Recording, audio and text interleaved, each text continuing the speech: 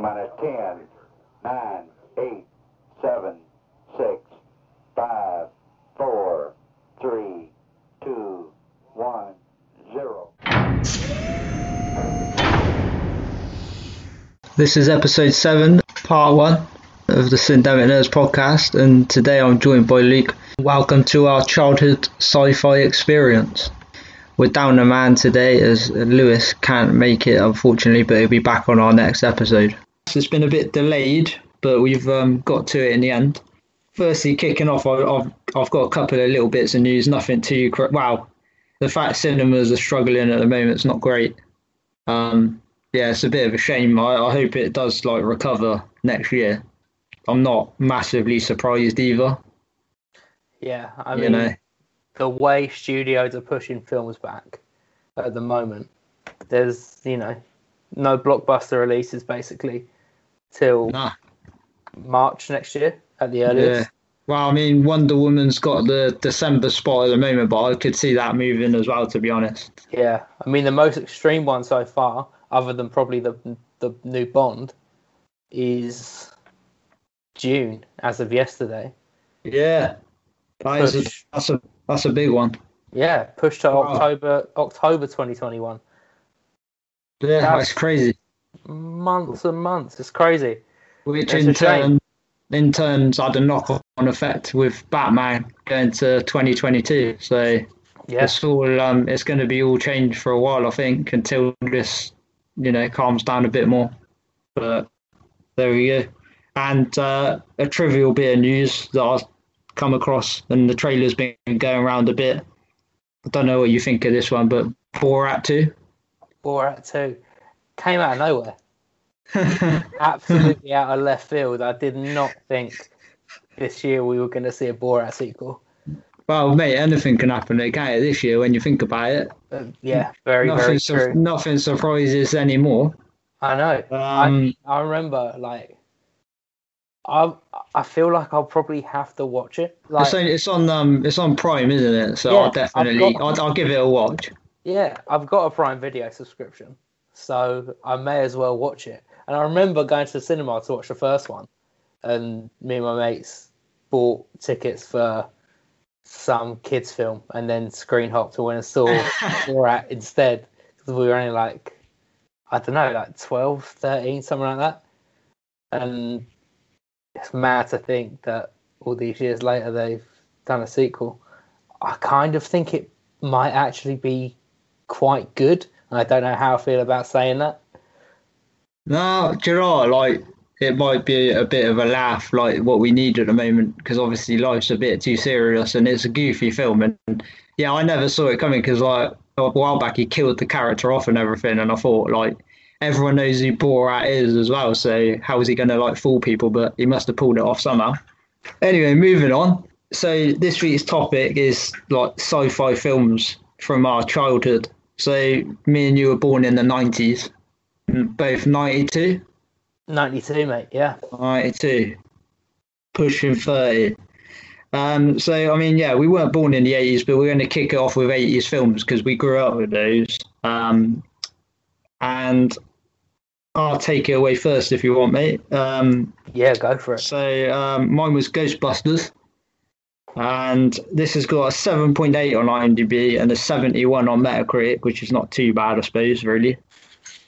7.8 is a decent rating. 1984, this one actually came out. So that's nearly 40 years. I can't believe that. Directed by Ivan Reitman. Yeah, I mean, this one's got two great comedy actors of that time in Bill Murray and Dan Aykroyd. I think they're absolutely quality in this, and obviously had a lot of input with it. My little fun fact is Bill Murray actually, a lot of his lines in it were ad-lib, which I thought, again, doesn't surprise me because he's obviously good with the comedy and the timing and stuff, but I still think that's pretty cool. But yeah, for me, I mean, Ghostbusters as a kid, I had the toy car, I had the Ghostbusters tower as well, which, I mean, it's kind of my brother's, but I kind of took it off him, and then he kind of took it back, I think, and sold it. And yeah, I don't feel I've forgiven him for that. Hence, I've chipped it in it. Yeah, and another thing for Ghostbusters, I think another reason why I love it, I think it's just got that iconic theme tune. Yeah, as soon as you hear, like, how can you not sort of like rock along to that one? And if Yeah, anyone says they don't like it, then yeah, I probably would unfriend them. So yeah. you better Think like it, mate. think that's fair enough. Yeah. But I just remember this film a lot because I had a few VHSs and most of them were Disney. But this was one of the few live action ones I had, so I watched it a hell of a lot when I was growing up. At the same time, it actually scared the shit out of me because the opening scene, like, I mean, when bearing in mind I was probably about what I was probably about 4 or 5 when I first saw it, and the opening scene's like a ghost in the library, and Yeah, you're following the librarian around, and you see like little things happening here and there, and in the background, and she's not noticing, and it's quite creepy, really, if you're a kid. When you watch it now, I mean, I watched a clip back recently, and I was like, actually, it's not that scary, but you can see why a kid would be scared at that point. At the end of that scene, the ghost, you don't see it, but it just like you can see her, and she's like scared out of her life. But yeah, this film, I mean, it's a good one. Like I said, it's got that horror element with that, but it's also got its comedy. It's an all-round fun film, I think. Like, you don't want to watch serious films all the time. Like I said, life's too serious, and especially yeah, at the moment, and you need those goofy films, but this has got that balance of it not being too goofy. Because it could, if it wasn't done right, this film could be crap, really. But I well, that's think the thing. they did it right. I think you're right. Like that balance is what makes it work because it's sort of probably one of the best like action comedies ever. Yeah, I think I challenge someone to pick a better one really off the top of my head. Yeah, exactly. Hence why I've picked it to talk about on this podcast because when we sort of thought about it, I thought it was. I mentioned Back to the Future obviously is one of my picks possibly for the 80s, and then I am Denard, and then suddenly I was like, no, it's got to be Ghostbusters. Like this means a lot more to me from my childhood. After that, I just could not pick it. Yeah.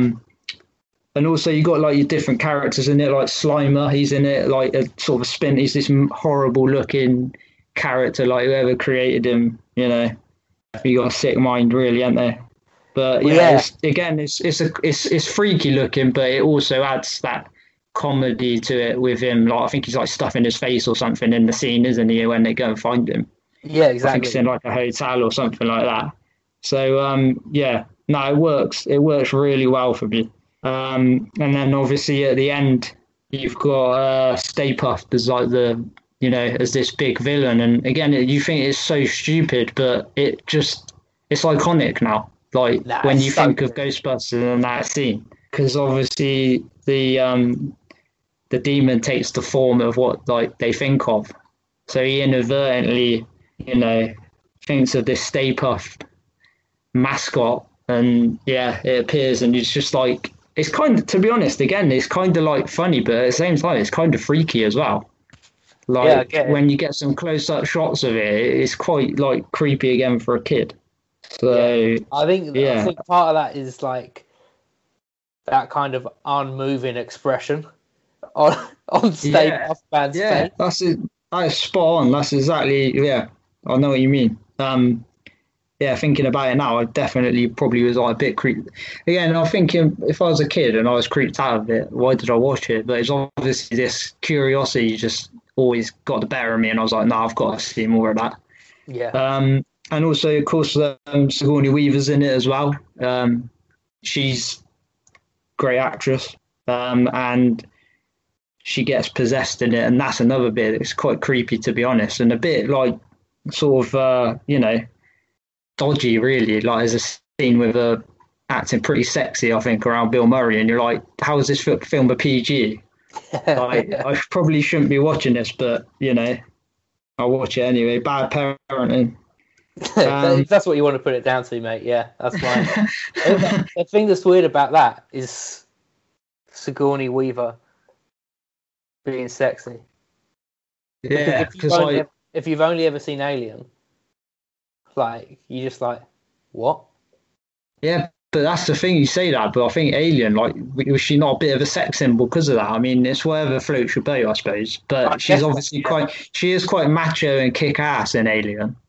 But yeah, some guys like that, don't they? It's very true, yeah. So but yeah, it's yeah, she's definitely a different character to Ripley in that at that point of the film. Hell yeah. And obviously, like Ghostbusters' success, it's a franchise. Like they made the second one. It's okay, but it's obviously nowhere near as good. They did a remake in 2016 with the female Ghostbusters, which I was totally behind really when I first heard about it. And then I went to see it, and it just did not work for me. I don't know if you've seen it at all, mate. Yeah, I saw it at the cinema. It was I didn't really have too many issues with it really. It was a laugh, but Yeah, I think it wasn't like the worst film ever. It came out and then it sort of went for me really, and it just didn't leave a lasting. yeah. I wanted it to work really well, but it just didn't for me. Yeah, that's fair. I think that's the trouble with rebooting any big franchise really. Is you run that risk of it being immediately forgettable, regardless of what you're trying to do with it and whatever statement you might be trying to make. I think that's probably the way that went. Yeah, and of course, like over the years, there'd been talks of a third one for, yeah, God knows how long, and everyone wanted to see like Bill Murray and Dan Aykroyd come back, and then it never really like happened. And then of course they're bringing out this sort of sequel that's supposed to come out this year, Afterlife, and I think they make like cameo returns in it at least. So Yeah. maybe that'd be a little bit better if it's got their input, but I guess the jury's out really until we see it when it's finally released. And you're obviously a fan of Ghostbusters, so what would you chip in on it? It's like you say, it's just so iconic. Like everything about it, the outfits, the car, the ghosts, the characters, and the thing, like all of it is immediately recognizable to anyone, even people who haven't seen the film. Everyone knows the Ghostbusters theme, even if they've never seen the film. You know what I mean? Yeah. If you show spot on. if you show the car to anyone, they go, "That's from Ghostbusters," because it's got that symbol on it. You know? Yeah, exactly. Like even I mean, that is so good. Everything in it,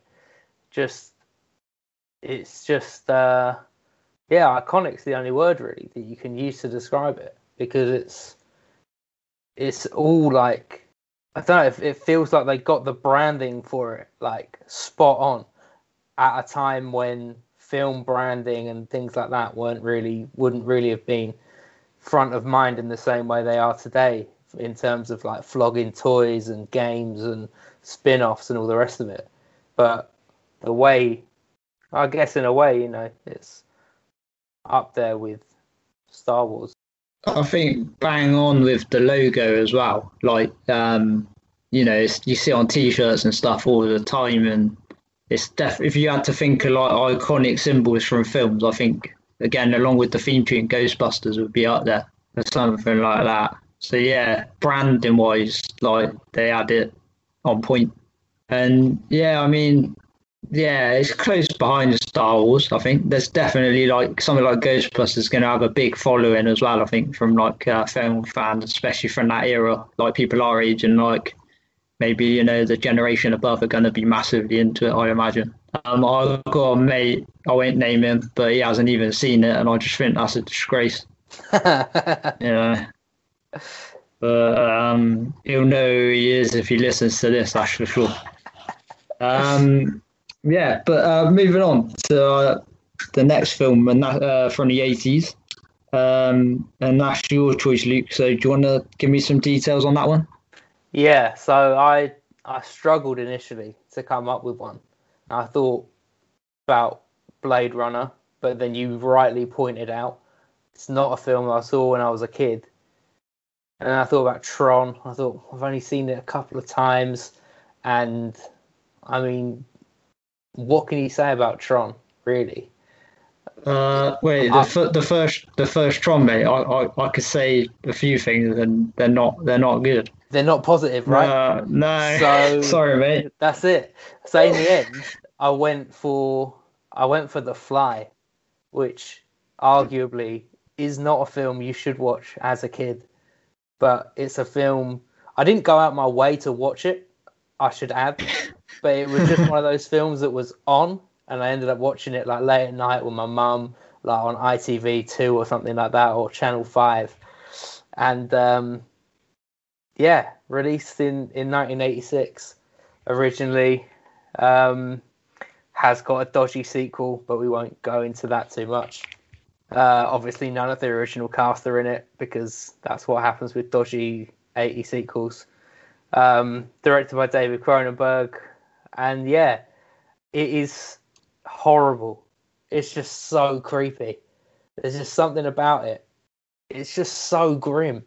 As the film wears on, and the body horror in it just gets worse and worse and worse. But it's like you said, like, it's one of those things where it's like you can't really look away. Like, you know, like it doesn't matter how much it grosses you out or scares you or freaks you out, you can't look away from it. It's just so grim. And like that's another one. I've only seen it like maybe like 2 or 3 times, probably something like that. And it's just left an impact. It's one of those films, like, you know, when like an athlete, like a hurdler, trips over a hurdle and like twists their leg in some really gruesome, horrible way, and you kind of initially look away and you're like, "Oh, that was horrible," and then you watch it back in super slow motion like 10 times because you just can't help yourself. Yeah, like that's what The Fly is to me. Just like, how long is it? It's just over an hour and a half. It's an hour and a half of watching a hurdler break their leg over a lead cast is obviously Jeff Goldblum, Gina Davis, which is amazing. Jeff Goldblum in it is incredible because he plays it so well. I saw as well when I was looking it up, there were times during filming where he'd have up to 5 pounds of makeup. I saw that on his head. Yeah, like I know, right? Any given time, it's like, Jesus Christ, there's so much effort. That must be so heavy.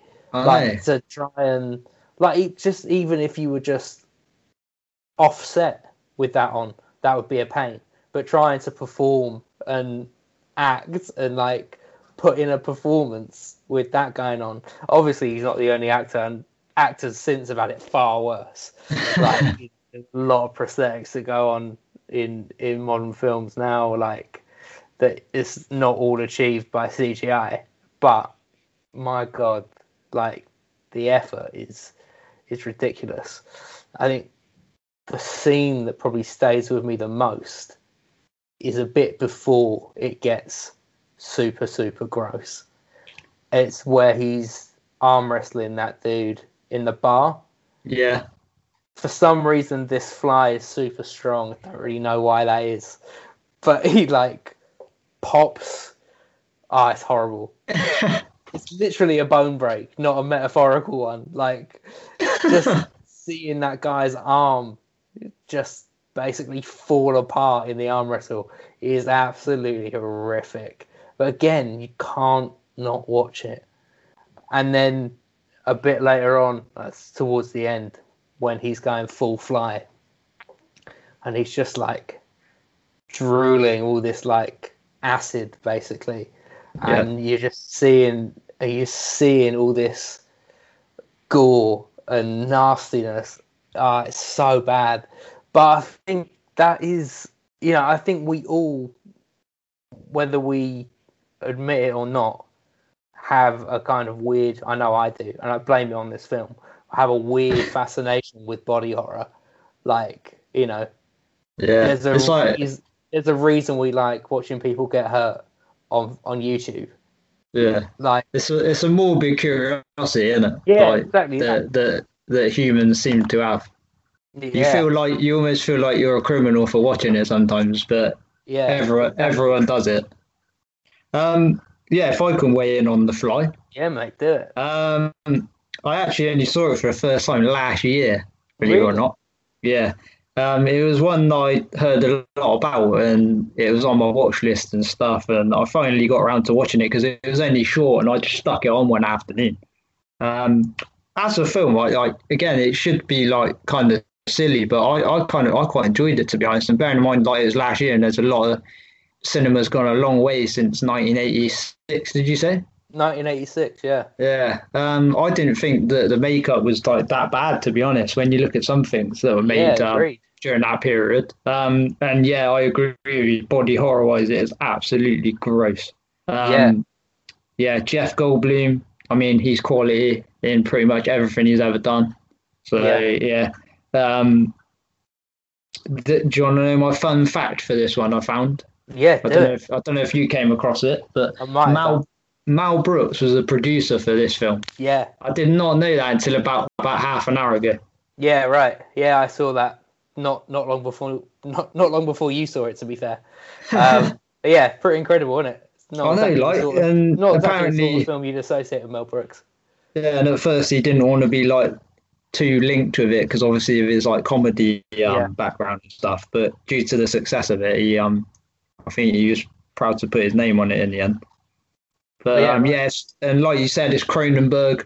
I don't know if you've seen any other films that have been done by Cronenberg, but obviously he does go down that sort of odd route. There's a film called Dead Ringers with Jeremy Irons where it's like, yeah, it's messed up, mate. I won't go into it too much, but Yeah, um, no, this is the only one from this era of his that I've seen. yeah, But there's a ton of others as well that all play with sci-fi quite heavily.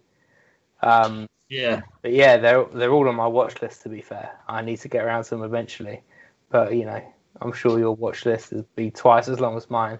Oh, But crikey, mate. Yeah, like, I mean, as soon as I watch a few things, there's another few things that go on it, so it never exactly, seems to ever go down. But at least there's plenty to keep me occupied, for yeah, for sure. well the rest of my life.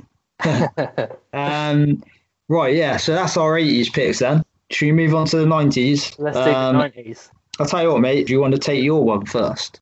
Yeah, So start of the 90s. yeah. So Sorry 90. if I caught you off guard there. No, mate, you're all right.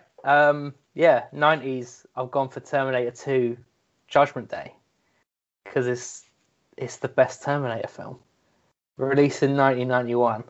Everything about it is just like pitch perfect. I think it's got to be one of the best action films ever. Let alone sci-fi. After this opened up a bit of a can of worms for me while I was trying to pick the films to talk about. So Yeah. I got to 91, Terminator 2. I was like, can I do Terminator 2 if I don't pick Terminator as my 80s pick? But then what do I do in the 90s? And in the end, I decided I prefer Terminator 2 to the first Terminator. Yeah. Like, it's amazing. Like, the special effects in that film are absolutely incredible to this day. Like, the T-1000, Robert Patrick's character. I was going to call him John Doggett because he plays John Doggett in the later series of The X-Files. But yeah, I mean, he has very, very few lines in this film, right? But somehow he's the perfect pick to play it. Don't really understand how that can be, but like he's kind of serious face, but it's almost mischievous at points as well. I think, like, it's just so good, and the effects on the T-1000 that they use as well, with the bullet holes and him getting basically chopped in half vertically, like it just looks so good. Like, I can't ever really get over it, and it's amazing. Like, Arnie is Arnie, that's fine.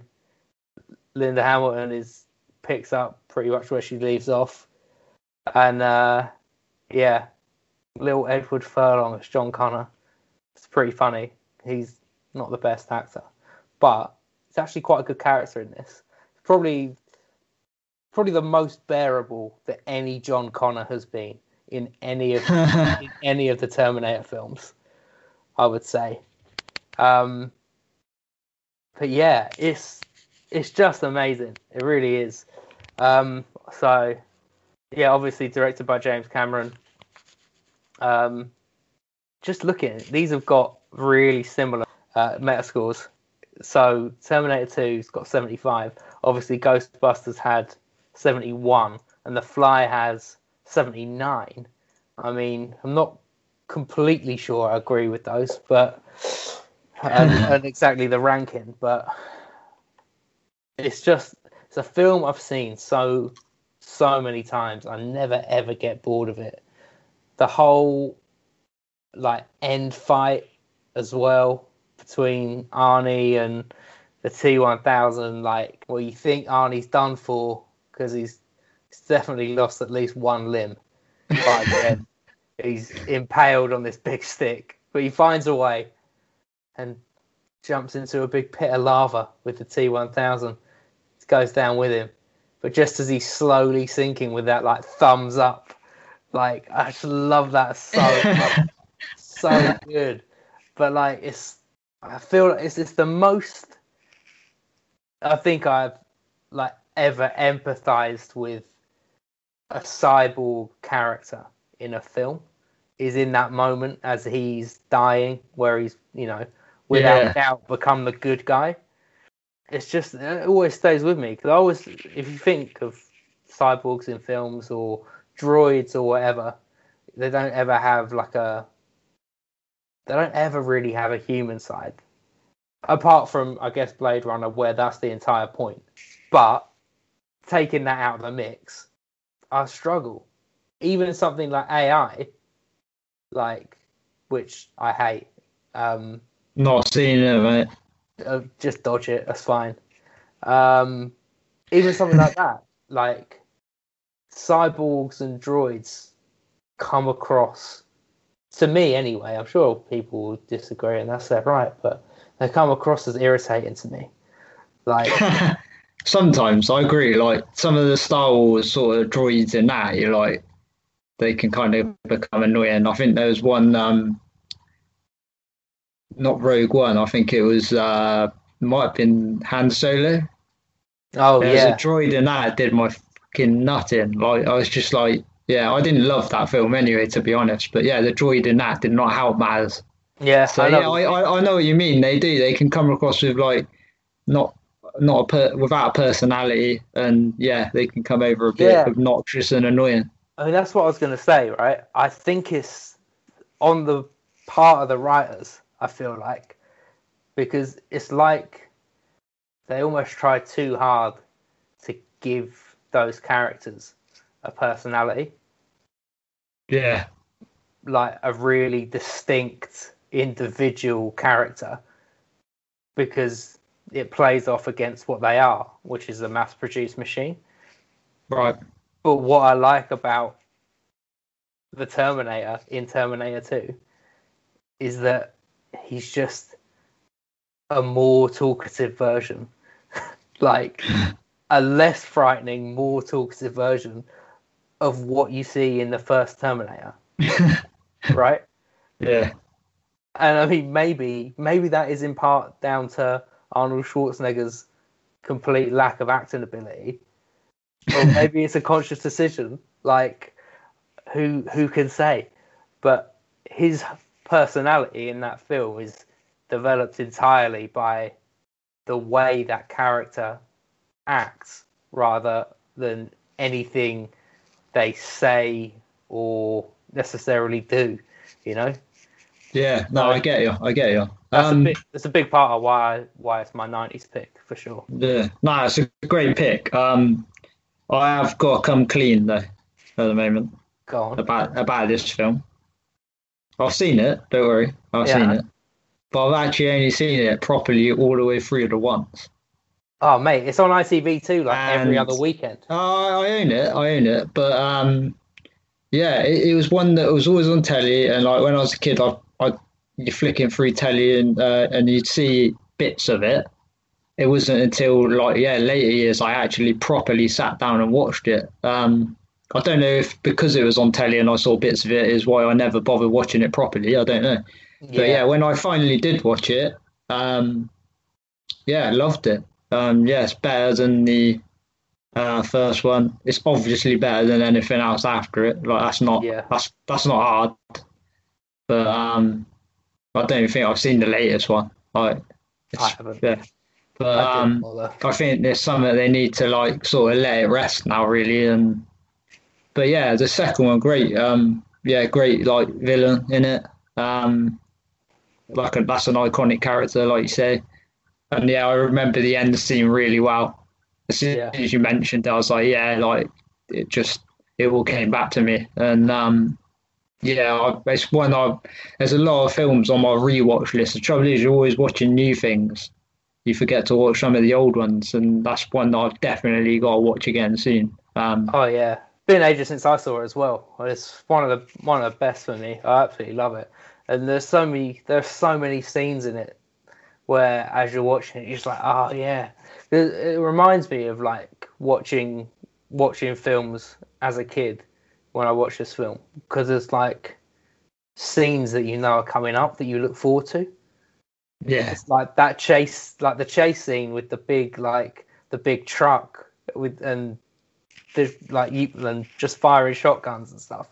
Like that's so good. The end scene, that's so good. That horrible scene where Sarah Connor's dreaming of the nuclear holocaust. Oh yeah, that's pretty grim, but always so memorable. Yeah, it's an iconic film for the genre, for sure. Like, and I can see exactly why you've picked that. When you said you picked that, I thought there's no arguing with that. Yeah, it's pretty solid. That's that. What have you got? Yeah, so my 90s pick. This came out in 1999, apparently. But again, this was probably in the States, so I imagine it was a little bit later for us. Yeah, it's based on the novel, which was actually called Iron Man by Ted Hughes. They changed it so it didn't get confused with the superhero Iron Man, obviously.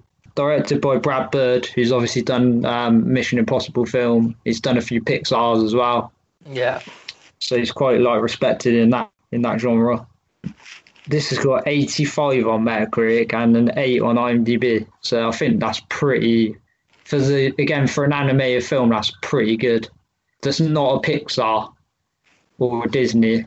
That's probably one of the highest ratings you'll find for an animated film that's not a Pixar, I think, if you actually researched it.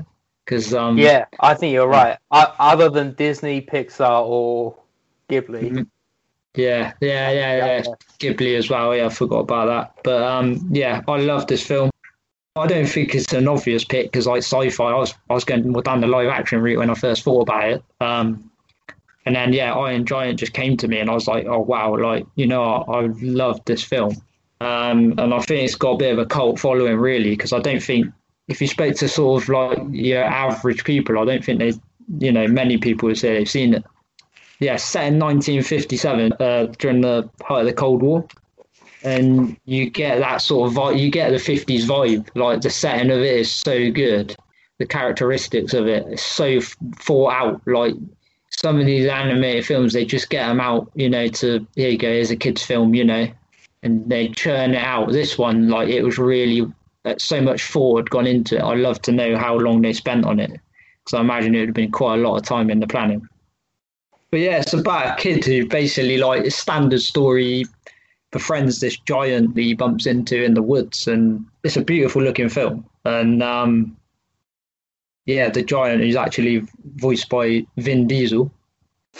There's a little one for you. And you were saying about cyborgs not really having a character, and this character, he actually only says 53 words in the whole film.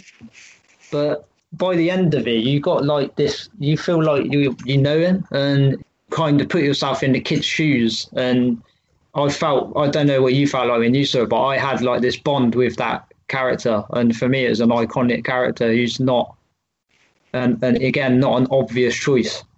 Yeah, mate, absolutely. For someone who doesn't really speak, you think it'd be hard to get emotion out of it, but it's almost like he's his pet in a way, and you feel a bit sorry for him because he's like this outcast, and the agent's trying to basically take him down for the whole film, and the kid's a bit of a loner as well, and they kind of find each other. And again, for the time, I think the animation, like obviously it's like 2D animation, but I think it was really good. I can't remember if I saw it at the cinema, but I think it would have been a really good one to see on the big screen. Yeah, right. I think I did see it at the cinema actually. Yeah, I can't be 100% sure, but I do remember I got it on VHS, and it was in like a special edition box set, and you had a figure of the Iron Giant with it as well. That just made my day. I just loved that. I thought it was great, and I had a book and everything with it as well. Again, this one's got some real comic moments. Like there's a bit when he's trying to hide the giant in his house, and I think it's in parts, and he makes it sound like he's on the loo and he's got like the bad stomach. Like that's hilarious. Yeah. Yeah, and then on the flip side, it's got some really emotional moments, like the end. Like you feel it's inevitable that these two won't, they can't be friends forever. It's just not gonna. Unfortunately, there's not a world where they can stay together without him being hunted down. It's almost like as if you could use it as an example, like if a Sasquatch was real, if they were discovered, they'd only get hunted. And it's kind of the same thing with this giant. It's weird, and people don't like things that are different. Yeah. And that's why this agent's hell bent on getting it, and they get the army out and hunt him down, and they just won't rest until he's kind of gone, really. And it's quite dark for a kids' film, really. Like I said, there's some comic moments, but you've got those emotional moments to balance it out. And like you were saying, with a cyborg robot character, you wouldn't think you get the emotion out of it. But I find you do.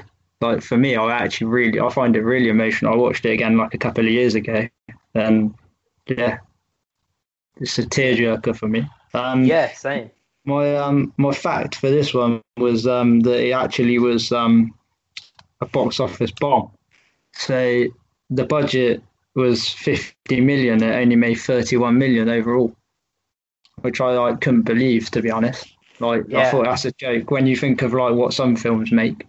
Yeah, I reckon if you had a look through the top earners from that year, the vast majority will be much, much worse than the Iron Giant. In every way. Like, yeah. It's such a good film. I totally agree. Like, it is such a tearjerker. Like, the end of that film, just crushing. Like, all these years later, nearly 20 years later, more than 20 years later, kills me every time the way that film ends. It's just amazing. Yeah. I just love it. It's so good. It's such a good pick. I was really jealous when you said this was the one that you were going to do. I would have loved to take it on. It's so so good. It's got to be one of my favorite films from that time, like from when I was growing up. And the fact that it bombed, obviously, I've seen some stuff about it, read some stuff about it before. How it's a 2D animated film that came out at the beginning of the height of popularity of 3D animation. Obviously, didn't do it any favors. People might have thought that it was old-fashioned or whatever, and it's the last proper, for me, it's the last proper mainstream 2D animation that is worth anything. Yeah, Good. Disney did like a few more, like probably late 90s, early noughties. And then they went through that period where they started doing CGI, where they put out a few crap ones. Yeah, I agree. Like Iron Giant, that was like the last peak of 2D animation, probably, when you come to think of it like that. And I still can't believe. I know they re-released it at cinema a couple of years back. I think they added bits in, and like they do. I'd love to see it on a big screen again. I can't actually remember if I did see it or not. And I could see why maybe it didn't do so much, because would parents take their kids to see that? Because that's what you're relying on. They might not want to go to see something like that. It's a shame, because it deserved better than that. Really, hopefully, it's made more money. Like in retrospect. I think it must have. Yeah, I mean, you see good films bombing all the time. And I was saying earlier, Shawshank Redemption, It's a Wonderful Life, two of the best films around. Both bombed at the box office when they first came out. So, and there's like terrible films like Transformers, some of the later ones that make over $1 billion still. So, yeah, very true. If you actually go through the top earning films that have been made, there's not many of them are like what you class as a great movie. Yeah, yeah, absolutely. I mean, look at Avatar. That's for another show. Should we move on to the noughties now then? And do you wanna hit me with your pick for the noughties? Yeah, why not? Mine is The Matrix Reloaded, released in 2003. Obviously directed by Lana and Lily Wachowski as the Wachowski brothers, and I mean, everyone knows it's Keanu Reeves in the lead as Neo. Yeah, I mean, I picked this one because it was a film I loved watching when it came out. Not because I think it's a good film now, because I don't. But when it came out as a sequel, like to the Matrix, which I was only 7 or 8 when The Matrix came out in 99. So you only have like a rough kind of idea of what The Matrix is. And when you're that age, you're like, oh, cool, it's an action film. Yeah. Like, oh, look at that cool fight scene. I'm a child and I like action films because I like James Bond, right? Like guns, punching stuff. Like, it's good. Yeah. And what's amazing about The Matrix Reloaded when you watch it at that age is that again, but on steroids. Like, it just absolutely loses its mind on these big set pieces, and a lot of it's CGI, and I have to say as well, CGI that has aged particularly poorly. I don't know if you've seen. I watched a few clips before doing this of that big fight scene with Neo and all the agents, where he sticks the pole in the ground and then like runs around kicking them all. Yeah. If you watch that now, my God, does it look awful? Like, not even like, yeah, it just does not look good at all. But that was the coolest thing I've ever seen when I was watching it in like 2003, 2004, whenever it would have been that I first watched. Amazing, like just amazing to see that stuff, because it looked convincing at the time when you're like 11, 12, whatever. And it's just one of those films that always felt like the peak of cool to me. I always wanted one of those big long coats, and like, kind of what I recognize now as really dodgy wraparound sunglasses. Like, oh yeah, they just, but for whatever reason, all of that was amazing and really appealing to me at the time as a kid watching it. And I must have watched it, I don't know, like once every couple of weeks. Like 3 or 4 months. like in like 2003 or 4. And I think one of the other things as well that always brings me back to it is I don't know if you ever played it, but Enter the Matrix on PS2 and the original Xbox. Yeah, I did play it a little bit, yeah. Like, that was a really good piece of like cross-media storytelling, because that's all the stuff that's happening in the background of The Matrix Reloaded, and you're playing as 2 completely different characters. I loved getting that insight into the rest of the plot through something that you could do yourself. Yeah, no, it's clever. It's clever marketing like strategy as well. it definitely worked on me. I loved it, but like, yeah, again, so many cool scenes. The bullet stopping bit, that enormous car chase, and then you've got this kind of slightly weird albino twins, and I forgot about that. I mean, when it's the Matrix, you know you're going to be in for some weird stuff as well as some cool stuff. But the majority of this film, I would say, is pretty much all style over substance. Looking back at it, yeah. I mean, I guess I could have picked the sequel to this, which came out the same year, but that's worse again. So I didn't do that. I remember even when I watched it at the time, I was like, "What is going on here?" It felt rushed. I guess to some extent it probably was. 4 years in between The Matrix and The Matrix Reloaded. It's just, as a kid who was like into tech and stuff, The Matrix was the height of cool. And when you watch the original now, even now, like, it looks great. It's a great film. I have another confession to make. Go ahead.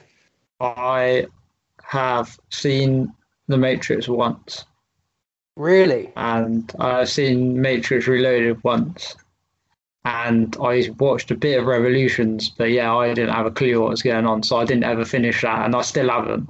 And I own the trilogy, and I've been meaning to watch them again for God knows how long. But yeah, I still haven't got around to it. But yeah, I will do it eventually. And yeah, I agree with you. Like, there's some, like, as action sequences go, they're up there. Yeah, for definitely. Again, it was like the style and that was probably groundbreaking. Like, you know, people always like when they do that move, they always like say, "Oh, I'm doing the Matrix" or whatever. Like, yeah, right. It's those iconic sequences. You know, you always see them like they're spoofed and stuff as well. So it's obviously in popular culture, it's really like stood out. But yeah, I say, like, to me when I was younger, they didn't really appeal to me that much. Probably because it's like plot wise, it is quite complex, really. Yeah, definitely.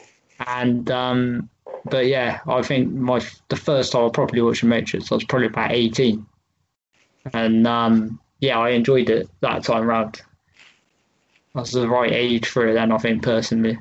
Yeah. But yeah, and I did play the game, but yeah, only like sort of leisurely. I didn't really stick it. I never used to really stick at games other than FIFA. So I used to give up too easy if I died about once or twice. Yeah, I get that. That's the thing. Like you say, like the plot of those films and the kind of mythology that it sets up is really complex. And as a kid, you don't engage with it at all.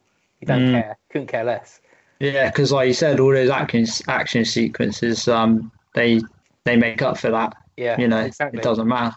Loads of guns, lots of cool slow-mo stuff, some kung fu. It's all good stuff. What you care about is the action.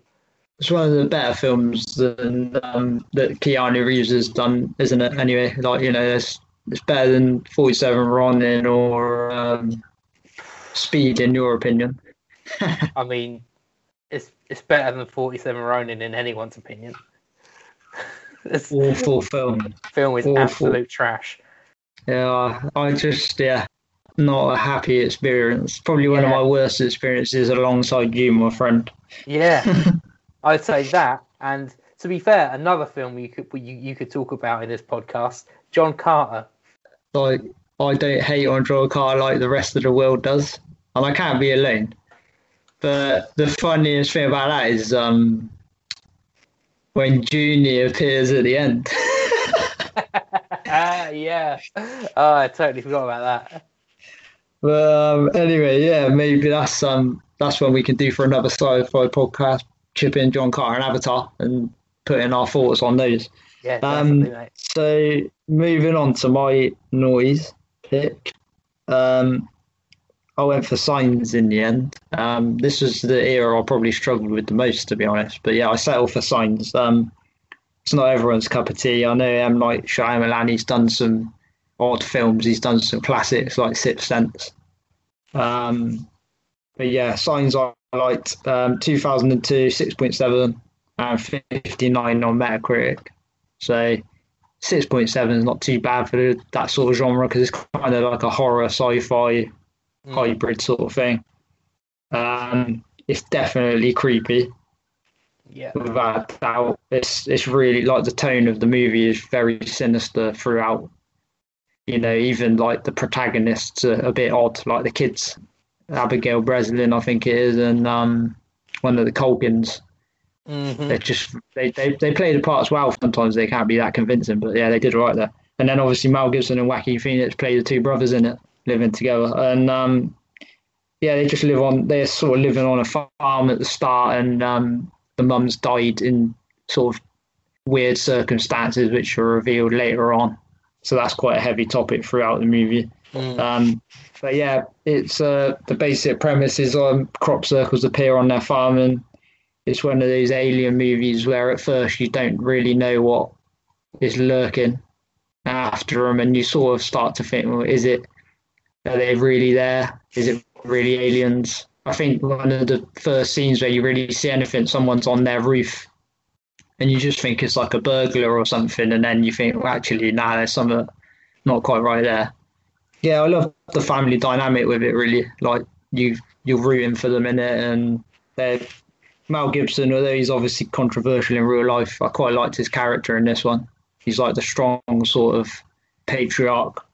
I think the creepiest bit, there's two really creepy bits that stick out in this for me. And again, like, I picked this because I was a kid when I saw it. I was 11, and I was very like interested in aliens at that time. But yeah, the creepiest bits for me in it are when the aliens first caught on camera. I think it's in Brazil, and you don't understand what the people are saying in it.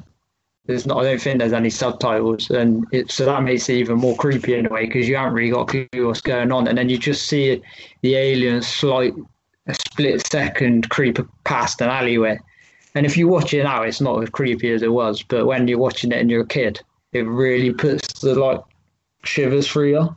And yeah, then absolutely. The other scene that really sticks out for me with being quite sinister, I think Mel Gibson sort of shuts himself in like a cupboard and he shines the knife and you can see the aliens in the house. And he cuts the fingers off. And you're just like, that's when it starts to get really weird. Yeah, it still creeps me out a little bit, to be honest. And like, even that, yeah, I say I'm 28. I saw it when I was 11, but it still sticks with me. And the end's quite creepy as well because they shut themselves up and you know the aliens are sort of coming for them. And like the family pet dogs get had, and it's just that's really sad. To be honest, when anything happens with animals in films, that always gets me sometimes worse than people. But yeah, that's really creepy, that part, because you do sort of. I sometimes think there could be something else out there, and would they come in peace or would they come and take over the world? I feel like it's more likely the latter. And so you kind of think, what if that did happen? Like.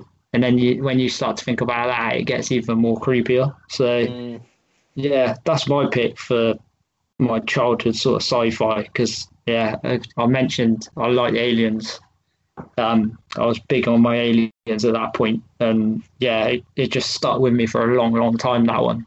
What are your thoughts on that one, bud? Yeah, like I've only ever seen it once, probably like 10 years ago, something like that. But like you said, I mean, it creeped me out then. So I wouldn't have fancied watching it when I was 11. Like, definitely not. Like, 10, 11. That would have terrified me. I'd be in therapy about that. Probably still now, if I'd seen it then. The aliens are so... yeah, I think you hit the nail on the head when you said sinister. It is so sinister and just creepy. And the way... It's one of those where, like, even as you're watching it, you feel like you're being watched. Yeah. Yeah, it makes you feel really uncomfortable as you're watching it. Yeah, it just makes you hyper aware of your surroundings because that's what you're seeing that's what you're seeing on screen, and it puts you right there with it. It is really well done. I feel like, I don't know. I feel like 59 Metascore is probably a bit harsh.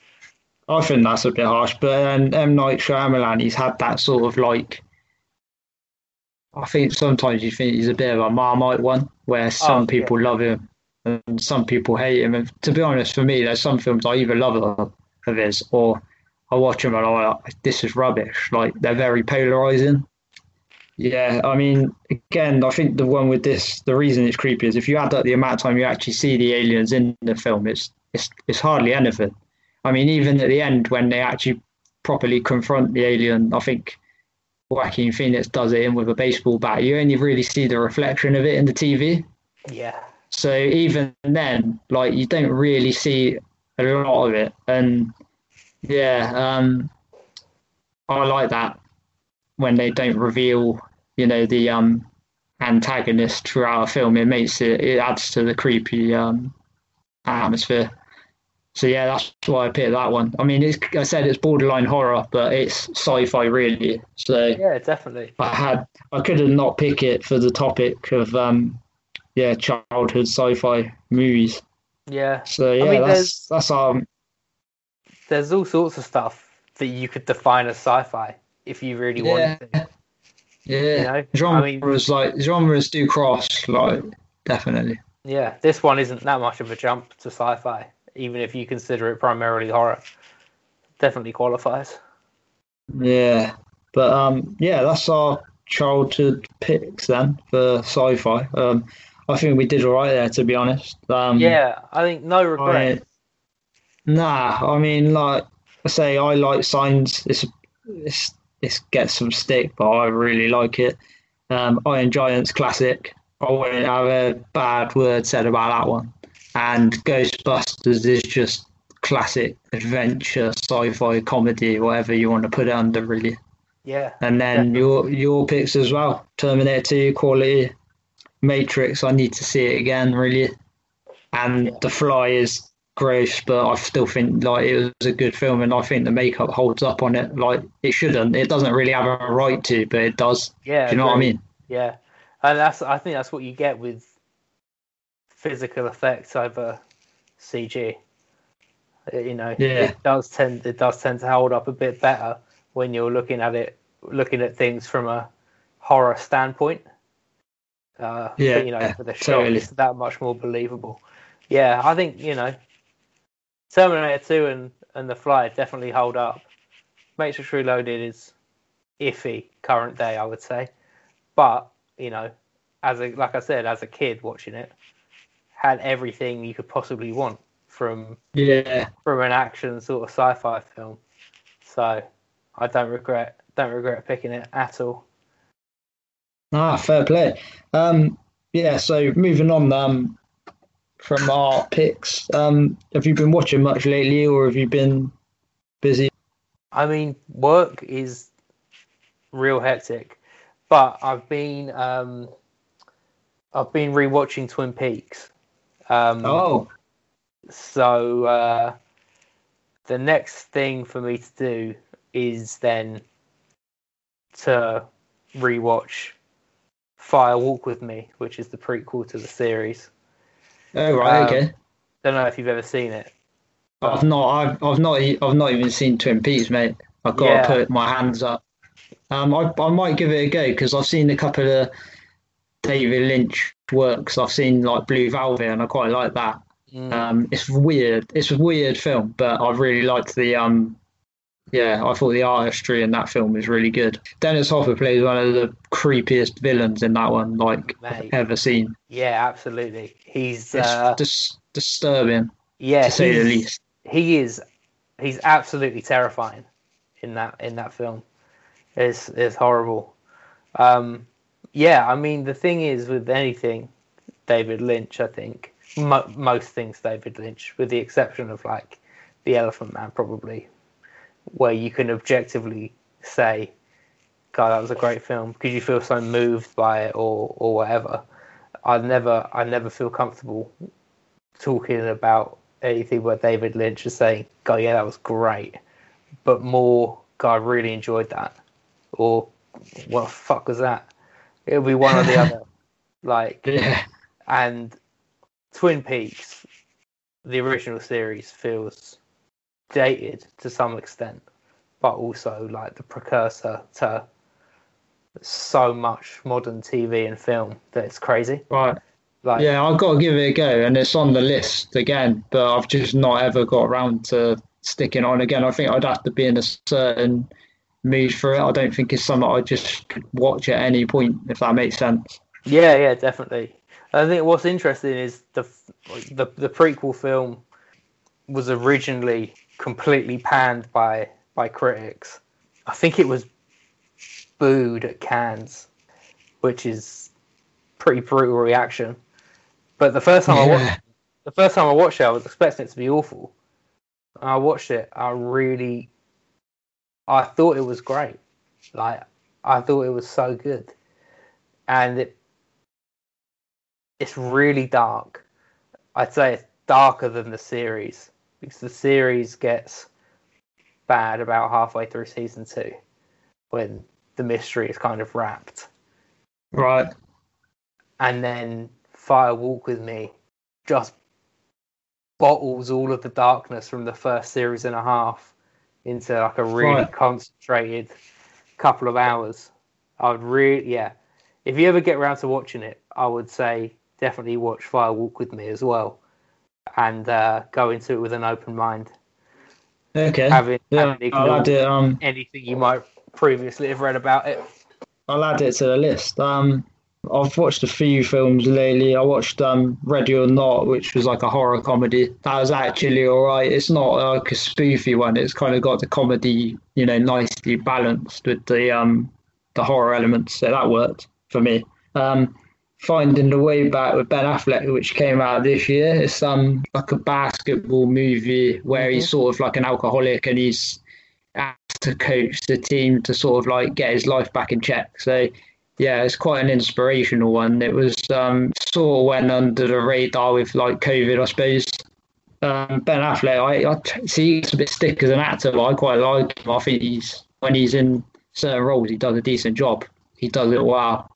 I also watched a documentary on Netflix, which is called The Social Dilemma. I don't know if you've heard of that. Yeah, it's on my watch list. It looks good. Yeah, if you watch it, you'll throw your phone away straight after. I reckon it's just crazy.